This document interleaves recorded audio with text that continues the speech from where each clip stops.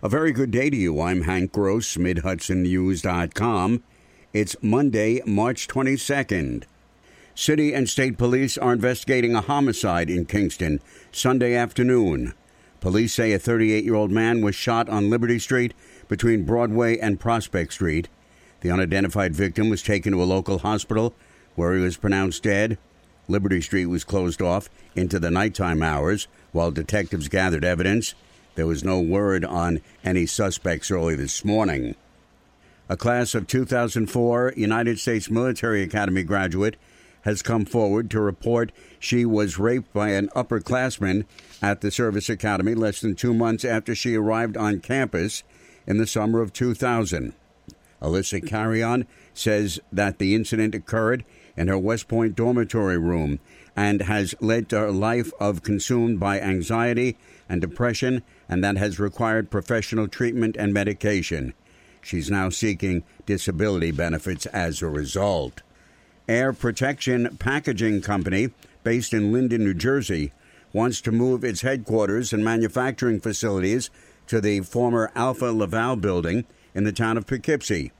The company, which manufactures bubble wrap and other plastic products, is seeking financial incentives to purchase and upgrade the 350,000 square foot building at a cost of $12 million. The project will mean new jobs for the region, says Dutchess County Industrial Development Agency Executive Director Sarah Lee. They would be bringing or creating 105 new jobs to Dutchess County. They currently have about 65 employees in their New Jersey site.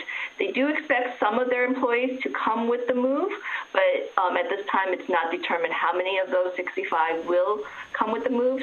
Air Protection Packaging is seeking material sales tax and mortgage filing fee exemptions, as well as a 15-year payment in lieu of taxes agreement from the IDA.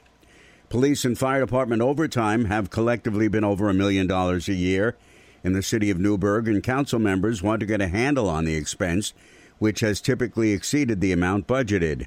With that in mind, lawmakers want to spend $70,000 for a consultant's professional audit of the two agencies.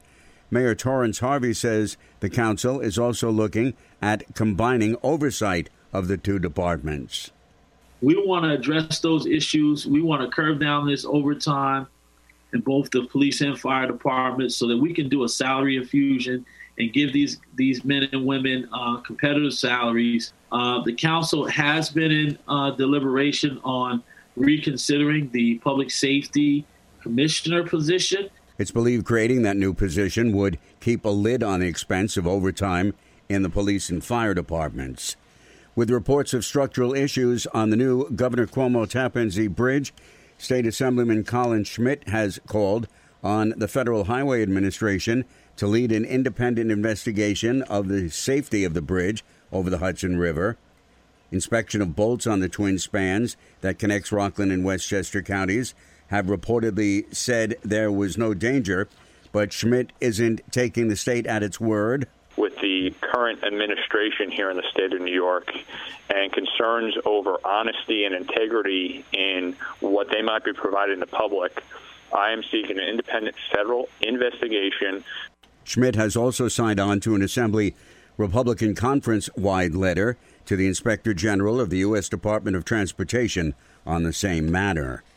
Stay updated with local news all day online at MidHudsonNews.com. I'm Hank Gross.